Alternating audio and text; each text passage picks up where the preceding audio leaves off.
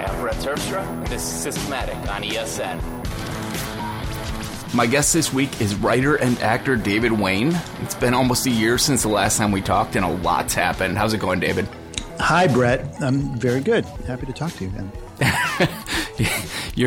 Your levels are fluctuating. Are you moving? No, now it's better. Now I just was in an unprofessional distance from the microphone, and now here I am. Straightforward. Like remember that movie Choose Me with Genevieve Bujold? I do not.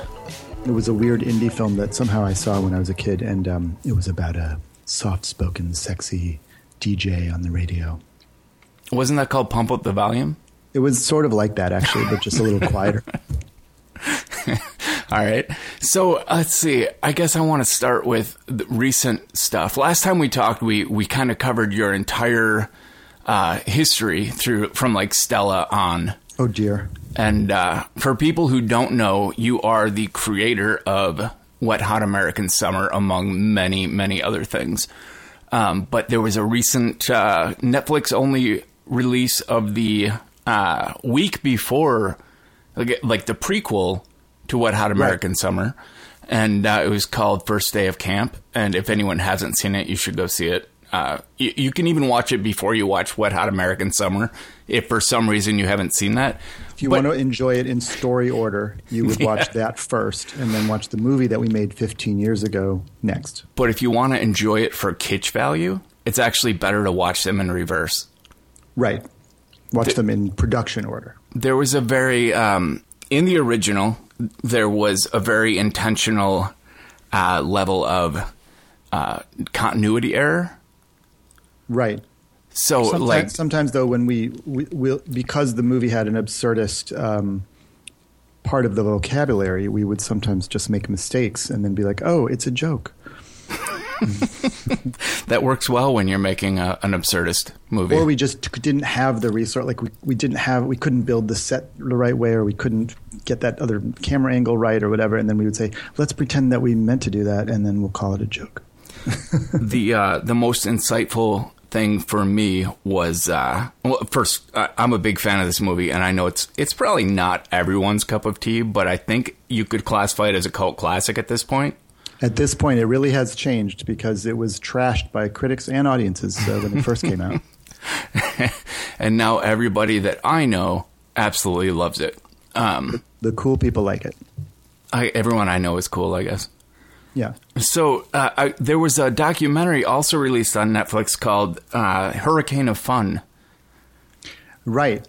This was my friend Amy Rice was the stills photographer on the original shoot back in the year 2000. And she also just took tons and tons of video footage that, unlike most video footage of a film set, was much less just shooting the scenes being shot and a lot of the cast and crew just cavorting around after hours and having fun. And she really got in there in ways that a real documentary filmmaker only could, and not just an electronic press kit crew. Yeah. And so she made a really cool documentary that she never really even looked at the footage too carefully until 15 years later, and she put together this really cool little slice of what that was like. Well, I think the coolest thing about the documentary was seeing, I mean, most people realize that just about every member of the cast went on to great things.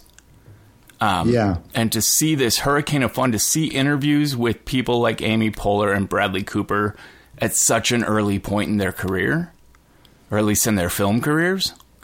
Yeah, I mean, it was Bradley Cooper's first job, really. It was Elizabeth Banks' first movie, and it was the first movie I'd ever worked on in any capacity, and it was really it was that kind of vibe where everyone was excited, and it was a talented group of people, but very early on in their careers. They were fascinating conversations, especially the parts where they were drinking and had no inhibitions at all. I haven't even seen the full movie yet because I'm waiting. There's a screening here in Los Angeles this week, and so I'm going to go see it. There's a screening after a Netflix release?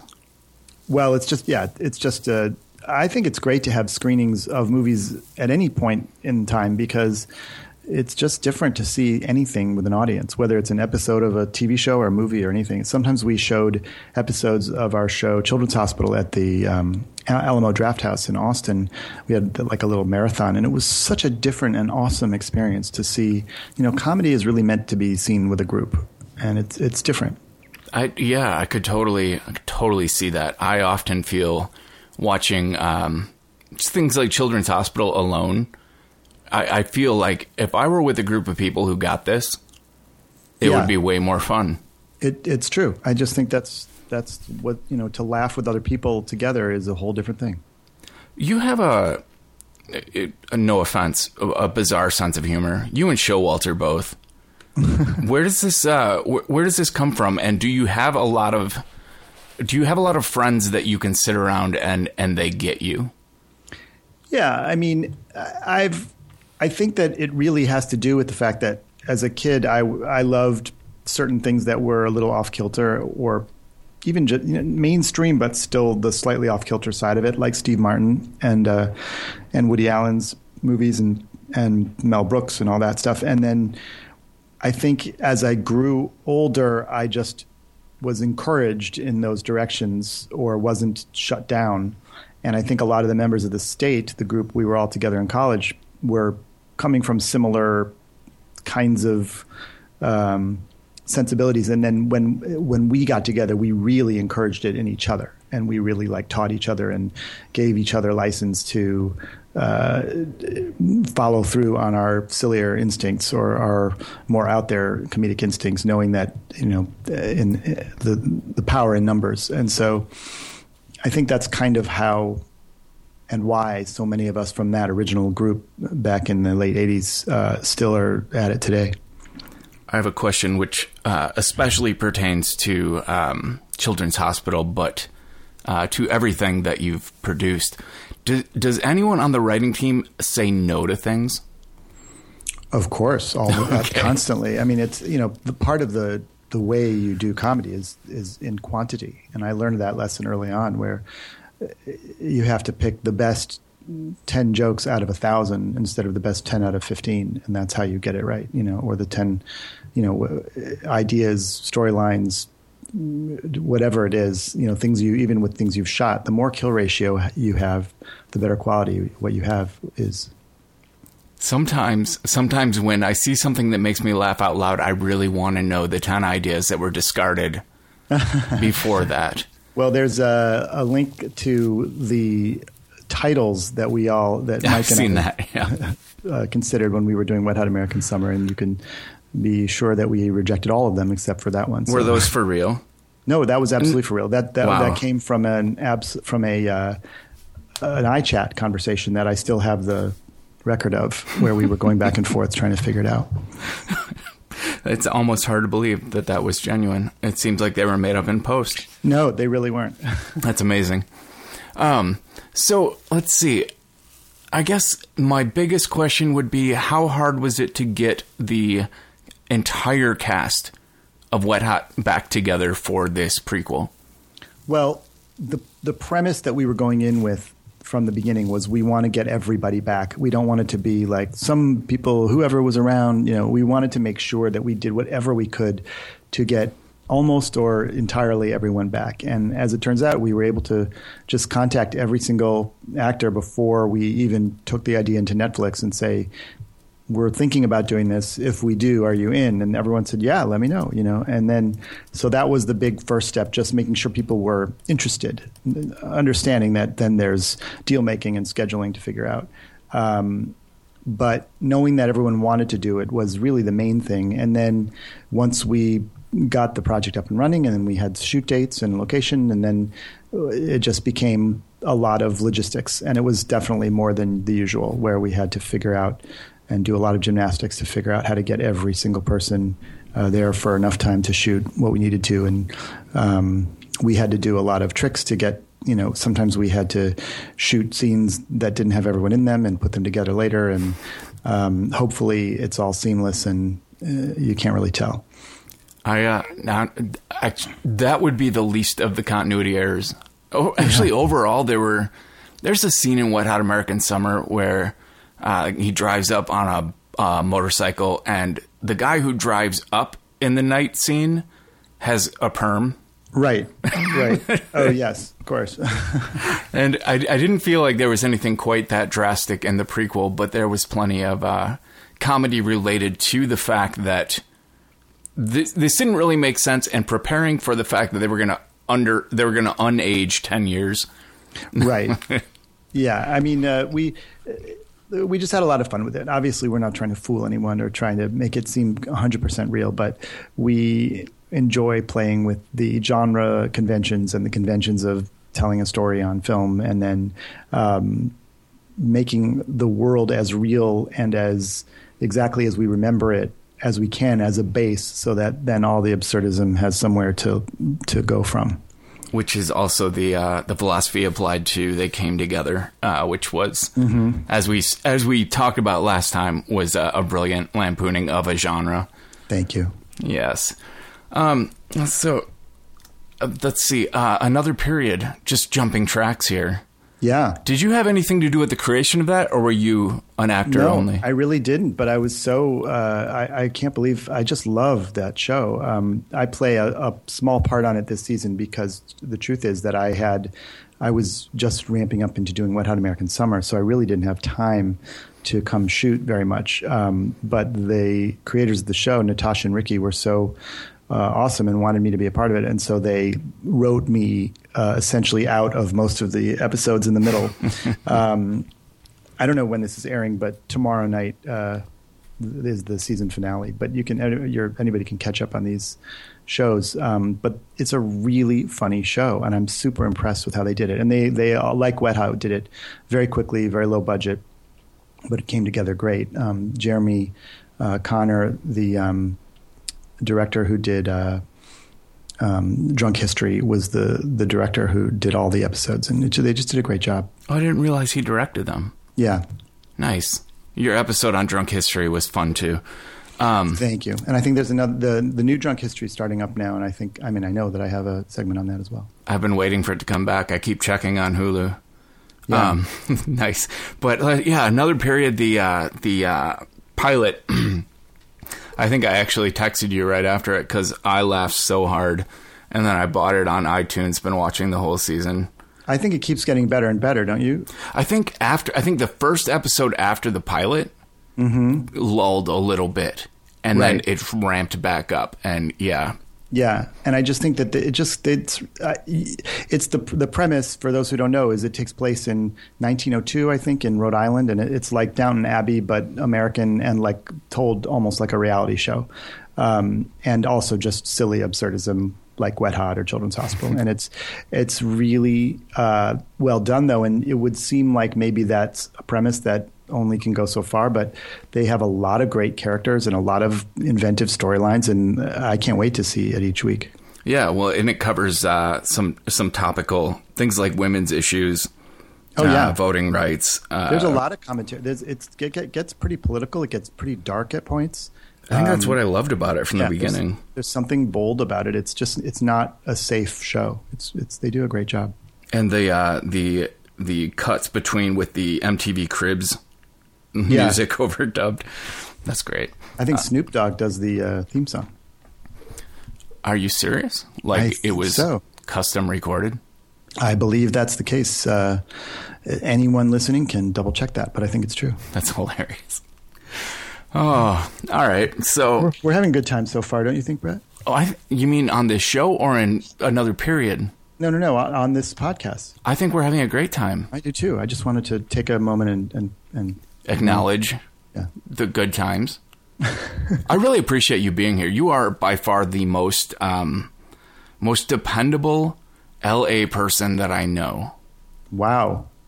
Well, I think when I had kids, starting 7 years ago, I realized that if nothing will ever happen unless I just do it when I have to do it. I just had to supercharge my time management and my task management, or else I would just fall apart. And I have become more productive since having kids somehow. Yeah, I was just going to say, I feel like having kids would slow down a career that was, a creative career, but you've actually put out more in the last 7 years, I think, I haven't quantified this, by but far. Yeah. Well, I think it's just because it forces you to work. It forces you to get off your ass. A, because you don't have enough time anymore, nearly the same amount of time you used to. And also because you have to earn money to feed these children. And those together really make you, like, when it's time to sit at your office, you better get something done. Whereas for years and years and years, I would sit around and, a whole day would go by and I wouldn't do anything. I'd be like, who cares? There's always tomorrow. There's always tonight. And that just isn't the case. Every hour is so precious now. So it does, it forced me to get my own office and, figure stuff out. I wonder if I can find a similar impetus without having children. Just pretend. Well, it's like that thing of don't wait for you to have a heart attack to start taking care of your health. So don't wait to have children to start getting your act together. It's really funny that you said that because it's going to come up again, assuming we're doing top picks. Do you have top picks? Yeah. All right. Well, I'll reveal that later then. Can we talk about tools then? By the way, does it get warm where you are now this time of year? It did. It was in the 90s, but now it's like a high of 72 this week. Perfect. It is perfect. That it's convertible weather. I'll come visit one day. You should. It's a beautiful place. I only can just visualize it in my head whenever I read your stuff or listen to you. And we have all the water you could want. All right. Lakes of it. Well, we're going to get El Nino this winter in the West Coast, and so we'll have our water back. Will you get snow? Will it snow in California? I think that it's just those torrential. If I was here for the El Nino that came in the 90s, and it was really insane because the city's not set up for it, and just basically shut down the entire city. Just these torrential storms. Yeah, I've seen San Francisco shut down for any significant amount of rain. Yeah. All Sorry. right. Anyway, you were saying. I was saying, let's, if we can, let's move the conversation to tools because I'm always interested in what you use when you get productive. Yeah. Well, I manage my tasks with Things from Culture Code. Yeah. Which I don't love, but I like best of the options out there. And I have that all hooked into my iOS and my Mailplane, and it works pretty well. But like any task manager, if you just keep dumping more and more and more tasks on it and don't do them, it will fill up. That kind of defeats the purpose of a task manager. Well, at that point, it's a notebook. Yeah, I mean, David Sparks said the obvious on his thing some time ago, which is like, at a certain point, you're too busy, and it doesn't matter how well you manage your tasks. It's just not going to work. But that's what I work from, and I try to keep my email box empty and put everything in the to-do list and keep that organized the best I can. Sometimes it works better than others, and I try to put things on the calendar, even if it's anytime anything's going to take up a specific amount of time, I put it on the calendar so it actually can happen. And it's an ongoing process, and I'm trying always not to spend my time fiddling with the process, but actually doing the work. What do you use for a calendar app? I use both BusyCal and Fantastical. Nice. I don't like the Fantastical full screen interface on the Mac because it has that sidebar that you can't hide. I rarely use the full screen view, but it's not good. But I understand that you could just get in the habit of using just the menu bar, which a lot of it just has to do with my frustration with so many things is software that forces you to do it any certain way. Why can't you change it up as you wish all the time? And particularly the more recent Apple software just really frustrates me that way. In fact, I was just editing something this morning on Final Cut 10, which is just eminently frustrating. Yes. So anyway, BusyCal is very good for me because I like to just drag and drop dates around and things, which is not nearly as easy on Fantastical. And then on the iPhone, I also use Fantastical. Nice. I am primarily a Fantastical user, but BusyCal is also an awesome app that I followed from the beginning. Those guys are great too. Yeah. Do you you said Mailplane, so I assume you're a Gmail guy. Yeah. Yeah, I think I've tried every alternative to Mailplane, including the new one, Kiwi, and it's never been beat. Even though it's not perfect, I don't love it. entirely, but it seems like the best plan. Well, for anyone who doesn't know, MailPlane is basically a wrapper around the Gmail web interface that adds a very good amount of Mac shortcuts. Yeah, exactly. And it also just makes it a separate app, which to me is crucial. And with automatic login and everything, yeah. Yeah. And I like to, close and turn off my email when I'm working the best I can, and so it's just nice to have that as a separate thing. And then I have my Better Touch Tool gestures that bring up things. You are such a nerd. Well, I learned it from you. Do you do anything when you said you keep your inbox empty? Do you actually manually read everything and decide what to do with it? Yeah. What else would I do? I mean, well, I have some. I use SaneBox. Okay, perfect. And I also have a few actual Gmail filters that I use, but I largely use SaneBox, and I use that a lot. And I do a sort of a combination, but I think I have it down in a way that works for me, where certain things get I try not to just push so many emails because I know I'm just moving the can down the street 10 feet and then I have to hit it again. So I try to just deal with something when it's in front of me, and then so I don't have to look at it ever again. I like having SaneBox email mailboxes that will remind me about an email in a day. Because there are times, like my system is set up so that once I read something, it disappears. I have to do something with it right away. Otherwise, it leaves my inbox. Do you have a magic way that does that? I have a few magic ways. Mostly, it only works on my Mac because That's cool. I use MailMate with a series of smart mailboxes. So my inbox basically only shows me things that are unread. Wow. Cool. And once they're read, it's empty. And so I don't have to delete or archive everything consciously. Right. But if I want to turn something into a task or remind myself about it, I have to do it immediately, which actually has worked out well for me in general. That creates the habit. That's good. Yeah. Yeah. And I do the little one key shortcut so it archives and moves to the next one every time. And so I kind of do the same thing. I should show you my one key shortcuts for MailMate. They're all based on Gmail. They're fun. But yeah, and then SaneBox is a crucial part of that for me.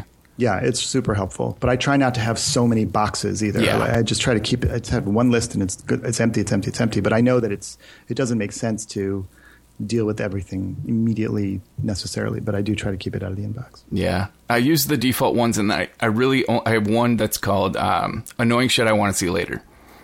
And if I drag something in there, it will put it back in my inbox in a day. Well, I once made a Gmail box of things to watch, or like little shorts or videos that I'm supposed to watch, and it's been years and years and years. When the hell am I going to do that? When I'm sick someday? I don't know. Do you use Pocket? Or anything similar? Yes, I use Pocket. Do you find yourself going back to it frequently? Well, you know what I do is I now use Voice Dream all the time. What's that? Voice Dream basically takes your Pocket feed or anything else, your Instapaper or just text or anything you throw at it, and it reads it in voice, which of course Pocket can do now as well, but it does it more robustly and with your choice of really good voices and so on.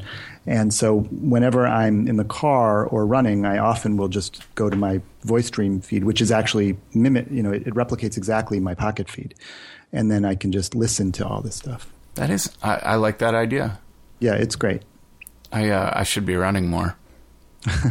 Well, it does motivate me. It does, I know that if I go for a run, then I get to read whatever it is that I wanted to read, because more and more and more I like to listen to things less than reading them out regularly. Yeah, that makes a lot of sense actually. And you can make it go as fast as you want.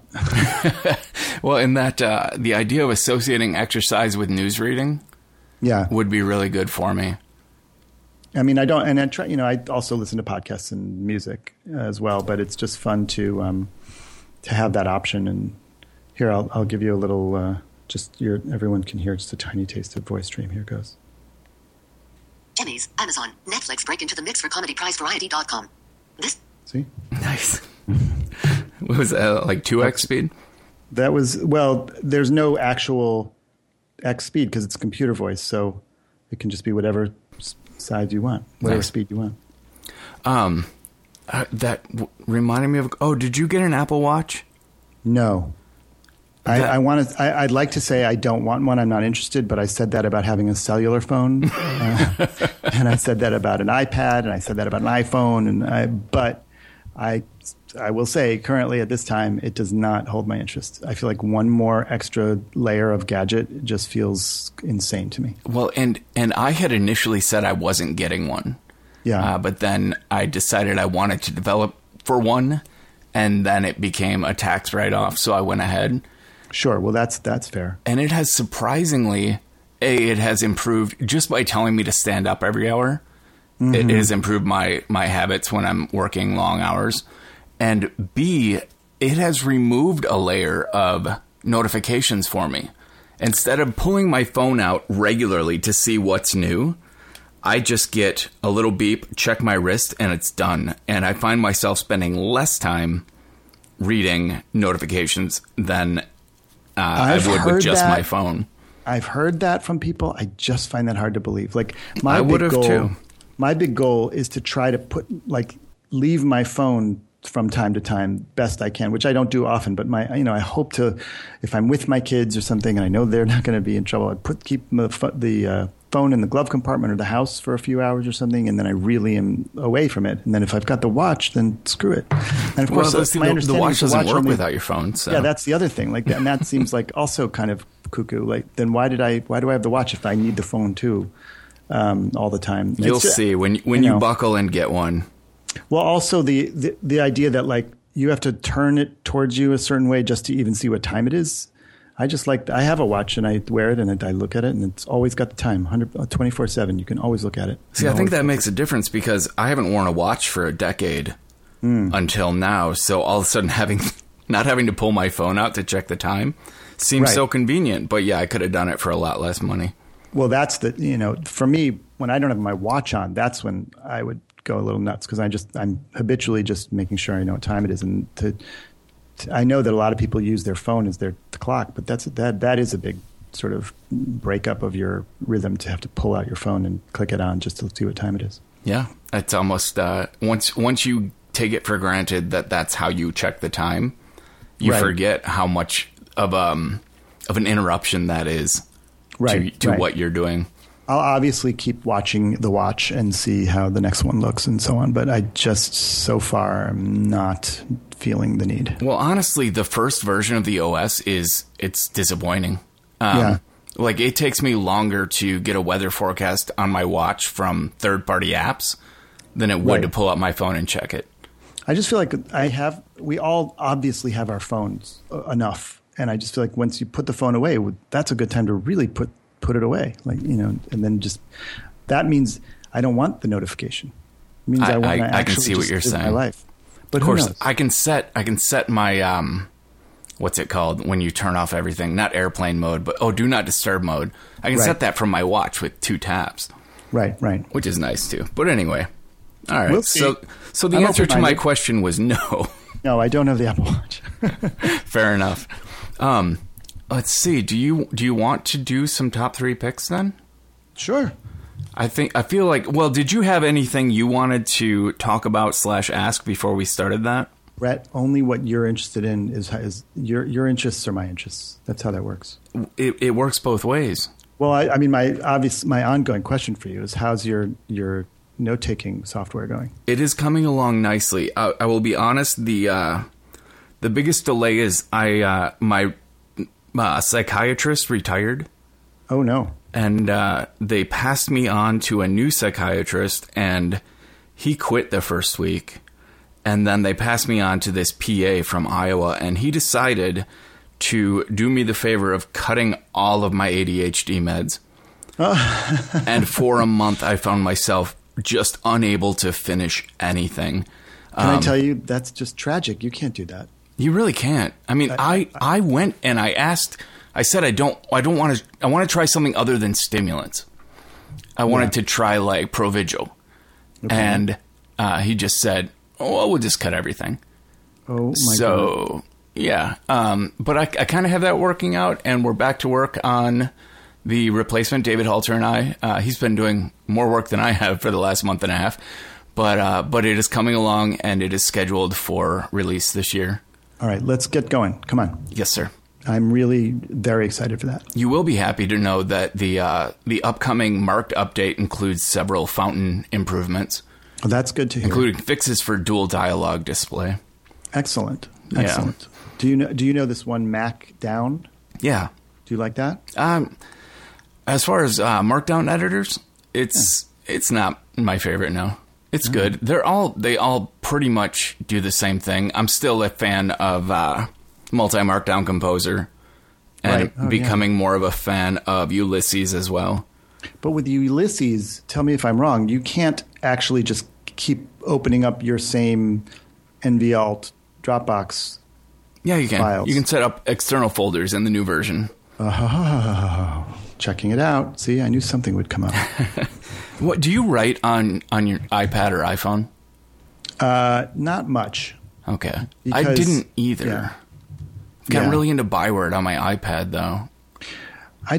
I like to type with my fingers, and I don't have or particularly want an external keyboard for the iPad because the laptop is so small. It's not that much bigger than the iPad or heavier. See, I bought a Retina MacBook Pro, so that's suddenly not true anymore. But I mean, it's all so relative. You have to think about that. Like, you can still carry it wherever you want to carry it. Where can you take an iPad that you can't take a MacBook Pro? It still fits in your backpack. You know, you still can't fit an iPad in your pocket. So, yeah. Well, and I've always been of that persuasion, but I recently I got a good external keyboard. I bought it from my Apple TV, but it has a switch on it, so you can connect 3 devices. Oh, cool. So I flipped it to my iPad and decided just to write an article on my iPad only, especially because iOS 9, which I'm beta testing, gives me split screen. Right. It actually became a really good writing tool. I was really impressed with it. But you're right, without an external keyboard, I find it unusable for any extended writing. And also, yeah. And for me, and no particular point. You know, like, as I said, I have no hesitation to just take the laptop wherever I go. Well, I always laugh at people who think they can't write without distraction, like they're unable to ignore other things on their computers. Yeah. But something about being on the iPad and max 2 apps at a time. Right. It did improve my focus. Well, I did. I hear you. And I actually just today I did a rare thing, which is I went out to the coffee shop to read something on my iPad. Didn't bring the laptop, and it does help you. You're right. It does. I mean, everything, all those little aesthetic things do help, but I think it's also good to develop that discipline to say, okay, for the next 20 minutes, I'm doing this, and I'm not going to jump over to other apps. Yeah, well, and I used to be much better at discipline. I've actually devolved in that area. Get back on those meds. I really want to. Oh, well, and I got a prescription from Anafado, or like Provigil, and my insurance company has taken a week and a half to approve it. Use my name. Call them up and drop my name, see if it helps. Will do. All right. Any other questions pressing? No. Okay. But I continue to, even in the old updated version, I just still NVAlt is like every day, all day. I'm reading my show notes out of it right now. I understand the importance of it there are more users of NVAlt by 14 times than any of my other apps. Wow. The numbers are 6 digits over the last few years.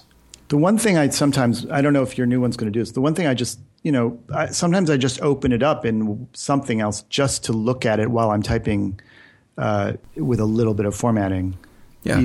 And Marked doesn't quite do that because you can't actually type in Marked, right? Right. You have to save what you're working on for it to show up. Although there's a version, the NVAlt version that I'm using locally, which no one else has, can stream to Marked. So literally when you type a key, it shows up in Marked instantly. Well, with no waiting for... Aren't you special? Well, yeah, and it's a feature I built into Marked, and it's in the latest version, but I haven't released the NVAlt update that makes it happen. Why don't you go ahead and do that? Yeah, I really should. I think it was a year ago we talked, and you asked where the update was. Yeah. I have literally changed nothing in that update, but have yet to put it out. All right. I would say after this, get a cup of coffee and then do it. All right. I leave on vacation on Wednesday, so hopefully before then I can pull that off. Good idea. This episode of Systematic is brought to you by Smile. Smile loves podcasts and everyone loves a great deal, so Smile is offering 20% off new licenses for all of their software when you purchase directly from them from now through October 15th, 2015. This goes for the full trifecta of their magnificent Mac software, PDF Pen, the all-purpose Mac PDF editor where you can add signatures, text, and images to PDFs. You can make changes and correct typos. You can do all of this to OCR scan documents too, and export in Microsoft Word format with much, much more. PDF Pen Pro lets you start making interactive forms, building tables of contents, and converting web pages to PDFs. And, of course, the magnificent and wonderful Text Expander saves your fingers and your keyboard, expanding custom keyboard shortcuts into frequently used text and pictures. A link to Brett's handy Text Expander tools is in the show notes. Fair warning, the 20% discount does not apply to upgrades or ebooks, just brand new licenses to PDF Pen Pro, and Text Expander. The discount also cannot be combined with other offers and is not available for purchases through the Mac App Store. You only get it when you buy directly from Smile's web store by going to smilesoftware.com/systematic or just use the coupon code SYSTEMATIC at checkout. Support great software and great people by paying for great software from Smile. No matter what kind of work you do, they'll save you time and sanity. This episode of Systematic is also brought to you by Symbolicons by Jory Raphael. Jory curates and designs the majority of our show art on ESN, including Systematic, as well as Brett's other show, Overtired. For our comic show, Giant Size, he created a custom typeface by hand. The similarly handmade icons you can find at Symbolicons.com are great and can, with purchase, be used for personal, commercial, and client projects, including advertising, web design, software applications, multimedia design, film, video, and computer games. The icons you buy from Symbolicons.com can be altered, cropped, or otherwise modified or manipulated for your needs, too. Let's say you're making a web series, a short film, an app, a game, something that really requires pro-quality icon graphics to make it look good, but your budget doesn't allow for a firm or individual designers from scratch rate. Symbolicons gives you great quality and a far from generic level of variety at a more than reasonable price. You can save 40% on any of the 4 icon bundles if you use the offer code ESN1 at checkout. You should also follow Jory's Year of Icons on Instagram. He's at Sensible World, since he's doing everything from everyday objects to comics characters to Thundercats to James Bond wordplay. It's a great daily surprise in your feed. Again, go to Symbolicons.com and use code ESN1 to get 40% off your choice of icon bundle. Before we get back to the show, and even though SaneBox sponsored our last episode and not this one specifically, since David Wayne mentions it earlier in this episode as an indispensable email tool, we should mention that you can still support Systematic by going to sanebox.com/ESN to do the 2-week trial and save $25 when you do sign up for the service. Now, back to the show. All right, so let's do some top picks. All right. I'll let you start with your first pick.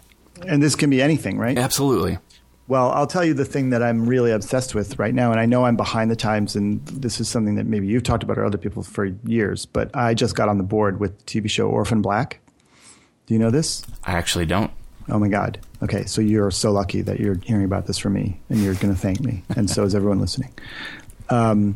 It's a show that is done by the BBC in Canada, and it is a story about a woman who discovers that she has some clones of herself, other women who grew up who are genetic identicals of her, and she has to figure out why and what's going on. And it's like this sci-fi thriller series. It's 3 seasons. It is absolutely the most engrossing, exciting, funny, dramatic show ever. And she plays all these different amazing characters who are all these clones but are completely different in personality. And the woman, Tatiana Maslany, is just the greatest performance in television in decades. It's hard to describe. She's finally up for an Emmy this year. So I highly recommend Orphan Black. That is an amazing review. Yeah. I'm checking, can I stream it? I don't know. I know it's on. I got it on iTunes just to keep it simple. Oh, so it is. So I can get it. Okay. Yeah. Yeah, that appears to. I think it's on Amazon too. But yeah. Awesome. I've been looking for new TV in the summer drought. Well, this is the one. This is the first one in a long time that I saw the first one, and then I just couldn't stop. Nice. I was like that with Blacklist, and then it kind of. Yeah. I don't know. I didn't love the third season on, but the beginning. Oh man. Yeah. Plus the soundtrack for Blacklist. I found so many new artists just Shazamming the end credits on every show. Right now, I have to put this on my list because. My list of TV shows I want to watch is just insane, but at least I have it. I would love to see your list if you ever want to share it with me. Oh my God. I don't know what's good. It's long, and it's also in... I'm trying to keep it in rough order so I can just not get overwhelmed when I look at it. Like a priority list? Yeah, go to the next one. Nice. What do you do, by the way? Like, for example, I just noticed that I now have 2 copies of it. One's conflicted here in my Envy Alt. Is there an easy way to compare one to the other and figure out what the differences are? Okay. That problem should have been solved a long time ago. I haven't seen a conflicted note in my box you know what forever. Creates it, though, is OneWriter.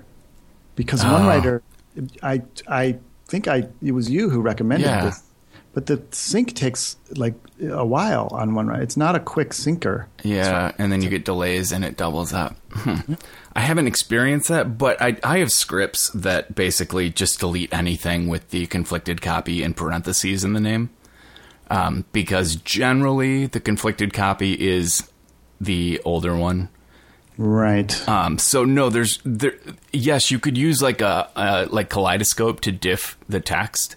Mm-hmm. Or just use diff on the command line, but it's actually easier. There's an app for Mac called Revisions. That is, it's the perfect history viewer for your Dropbox, and you can set it up to just filter to one folder, so you could watch your NVAlt folder, see what changed, what got deleted, what got conflicted, and then compare things and restore them as needed, just from a menu bar interface. I feel like I've also once seen a web-based, just like put one text in this window and one text in another window, and then... Well, it's a basic... I mean, Unix has always been able to compare 2 text files. I see. So there are various interfaces, but it'll always be called diff, D-I-F-F. Okay. So if you just Google diff, you'll probably find ways to do it. Apps like Draft, not Drafts on the iOS, but Draft, the web app, does a great job of comparing revisions, things like that as you go to. Of course, so does Google. Google Docs does that all right. But as far as NVAlt and Dropbox, check out Revisions. All right. I love it. All right. So my first pick is a book. I have begun reading again, and I've gotten to a point where I read every night, and this is after not really reading a book, not finishing a novel for over 10 years. I'm really envious of you, and I'm going to do the same thing. I said that for years, and I would start novel after novel, and I had a stack of them next to my bed. But then I got Dirty Job by Christopher Moore. And that was a page turner for me. I couldn't stop. And so I bought more Christopher Moore. And I recently started a book called Lamb by Christopher Moore. And that's my pick for the week. It's the story of Jesus told from the perspective of the best friend no one knew he had. And it is a very sacrilegious, comedic view of the basic New Testament story. And would you recommend that over Dirty Job if you were going to read one? I would start with Dirty Job. Dirty Job is one of the best things I've ever read, and the whole time, all I could think about was how much I wanted to write a screenplay to turn this into a movie. Wow. Got to check that out then. Yeah, I think you would love it. It's and the guy's style is I've described it as I'm forgetting his name. Why did I forget? No, Douglas Adams with ADHD. Oh, wow. It's like Douglas Adams if he had no filter and just talked nonstop. I'm sold. It's good. But yeah, after that, check out Lamb. All right. Done. And then he has a brand new one coming out that I have on pre-order. Looking forward to. It's kind of a sequel to Dirty Job. So, yeah. I'm psyched. That sounds great. great. So what's your second pick? It's a simple one, which is there's this thing called Glyph, GLIF, that I just got yesterday that I've loved. The hardware? It's like a little thing that holds your phone, and you can put it on a tripod or just to lean it on something on a desk or something. It's a very simple and elegant, little tiny tool. It reminds me also of the Kinu, which is the thing that I use to put the phone in the car on the. It's just so much simpler than so many of those phone mounts. What is? How do you spell Kinu? KENU. Easy enough. It just sticks in your air conditioning grate, so it's much simpler. It's just like a simple solution instead of a complicated solution. Does it fit a 6 Plus? Yeah, I have a Glyph they have a larger one. Nice. That does. I have a 6, so but it's just a simple thing. And I also just started finally using a Mophie juice pack on my phone, which I was always resistant to because I didn't want to make the phone bigger. But I actually like the way it feels in my hand better than without it. Yeah, I think there's I think the 6 Plus takes that to just the level beyond what I can stand the extra bulk on. Right. But I do have a battery pack separately. Right.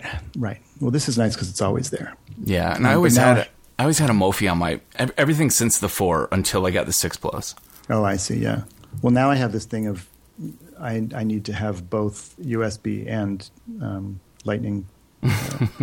Oh, dude, have you seen the cables from Amazon and other places? I think Monoprice makes them, and they have you can flip the head between being mini USB and a Lightning.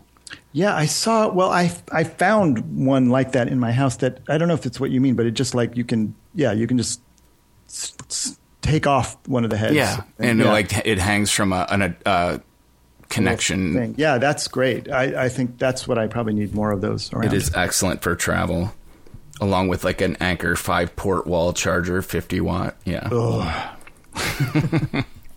All right. They used to talk about cars back in the 50s. Oh, I still go to car shows, but yeah. No, it's I'm not buying another car. I'm not buying another car that's run on internal combustion. I'm not going to do it. I've said the exact same thing. I've been waiting for the open source Tesla plans to filter their way into my market. Interesting. Yeah. Well, I think they are going to. Oh, absolutely. I don't think electric cars, from domestic manufacturers, could go much further without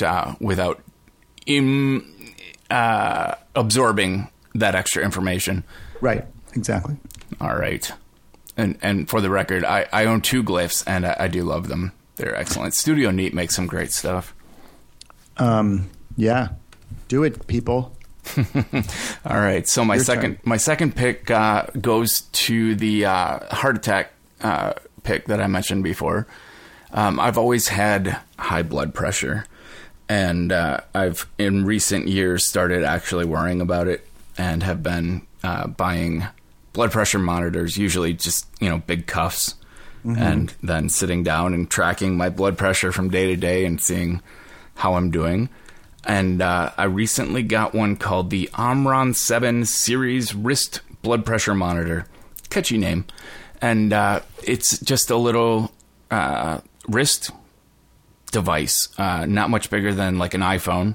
And you strap it on your wrist, and it takes a second to read the angle of your arm, and it'll give you an indicator. So you raise and lower your arm until it gives you a blue light, and then you hold still, and it finds its own. Like, the hardest part for me with cuffs was that you have to get them the right tightness to begin with, or they give you messed up readings. This adjusts itself before the reading. Interesting. And it's been very accurate, more accurate than I've ever been able to get with a home test. It sounds like someone built a better mousetrap in this category. Yeah. I like that. It's not as nice as the one they use at my dentist's office, which is the same idea but smaller. I should probably check my blood pressure once in a while anyway. We all should, huh? I don't want you to have a heart attack. Is there a home colonoscopy kit? No. Does Nest make that? No? Okay. Wi-Fi connected.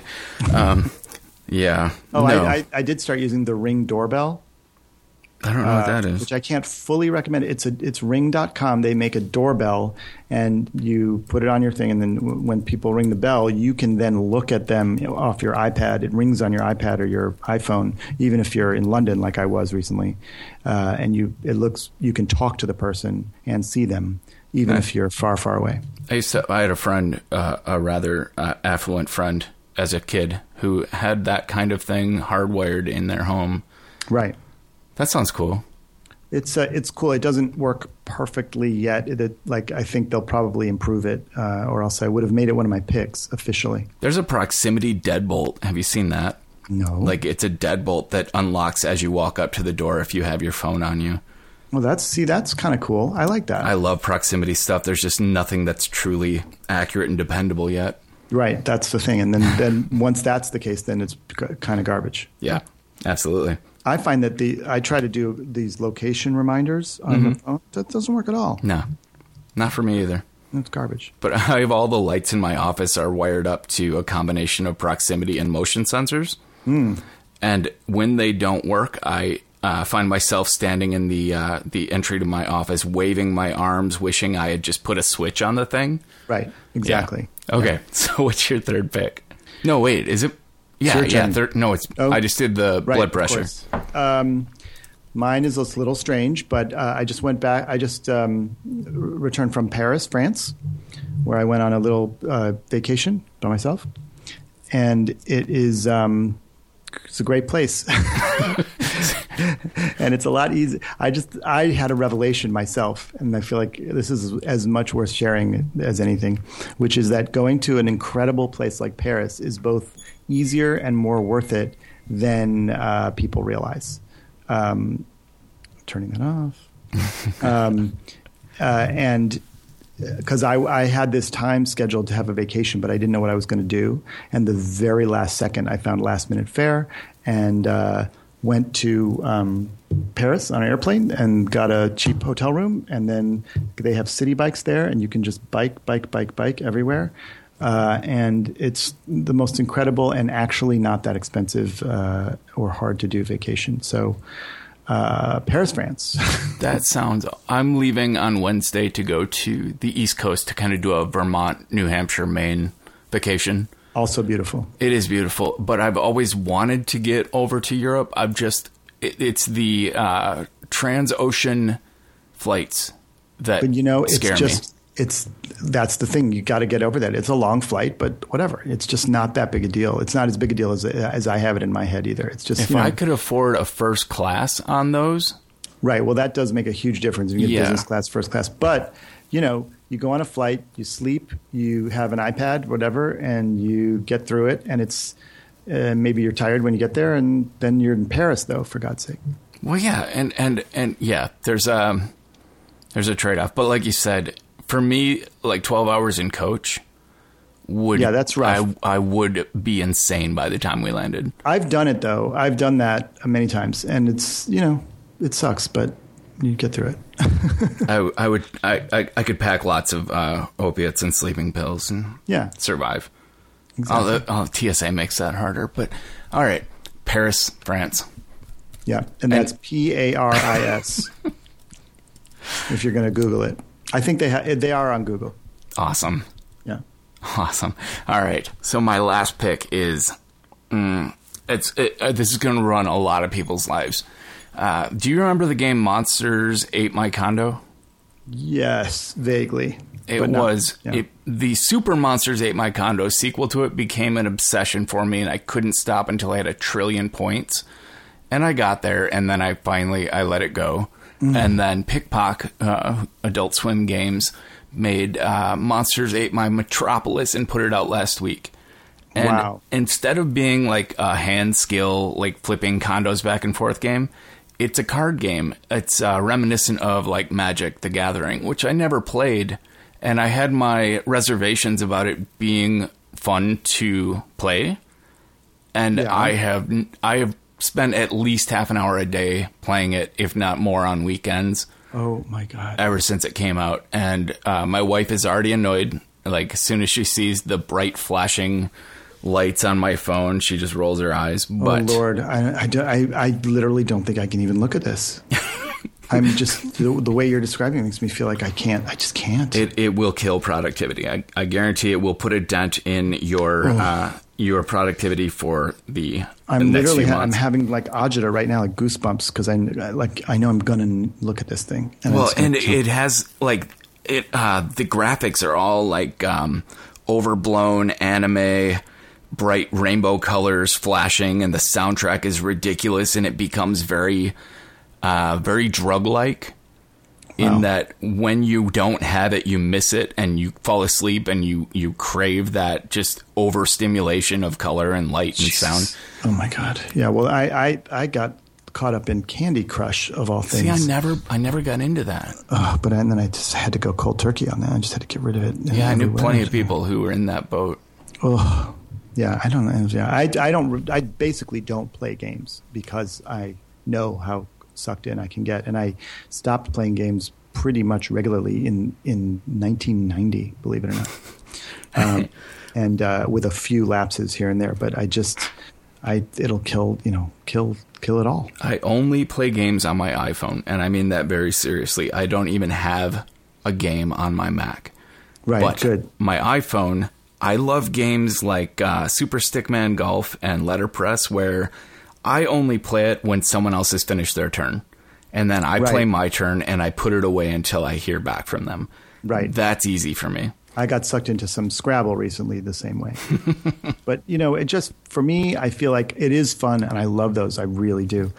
But I guess for me, I feel like if I can just, there are other ways that I'll be happier about spending my time, I guess, like reading something or not holding the phone. I just was thinking about how you're waiting for somebody to meet them for coffee. Like it used to be, you just sit there maybe, and there's something to be said for being bored for a second. You have a wonderful perspective. Thank you. I don't do that.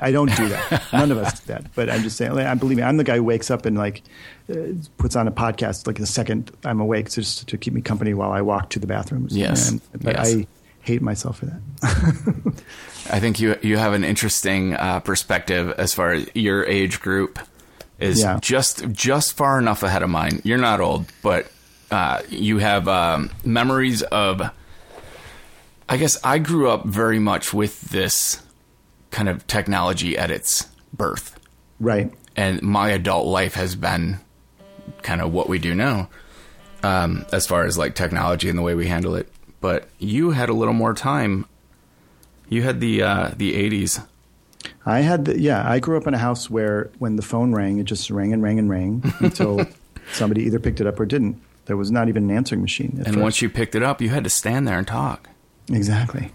I mean, that's later. Sometimes 80s. I wonder about how, I can't imagine doing what I do to film production, where you're dealing with 1,000 different people on different topics all the time. If every single communication was a phone call, it's just oh my God, it makes me want to puke. I hate phone calls. I just turn down two. I'll text them later. I've also gotten over the taboo of returning a call with a text. I just constantly do that. Yeah, me too. Especially with my mother. Yeah. She's gotten better at responding via text. In fact, the only time I don't even really email with my family anymore. I just FaceTime them with my kids and we say hello and look at each other or not. That's the first time I was walking through San Francisco with Victor Agreda Jr. and he pulled out his phone, and this was right after FaceTime was released, and he FaceTimed with his kid back home, and it was amazing that he basically tucked his kid in while we walked to dinner. Yeah.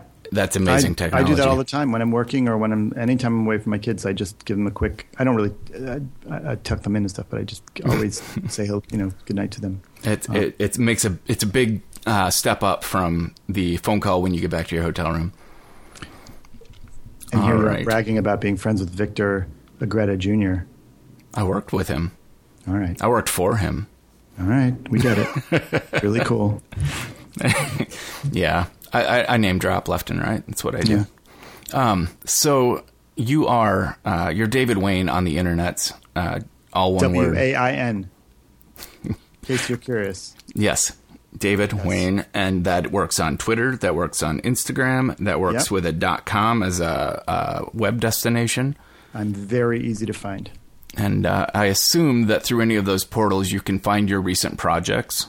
That's right. I mean, if you go to davidwayne.com, I do keep that updated, so that's a awesome. good place. All right. And definitely, if listeners have not seen both the first day of camp, Wet Hot American Summer First Day of Camp, and Hurricane of Fun on Netflix, highly recommended. And I'm TT Scoff everywhere and at BrettTerpstra.com. And thanks a lot for being here, David. Always a pleasure, Brett. Anytime. Anytime. I wouldn't do that. I'll try to not bug you too often, but this was definitely fun. So thank you.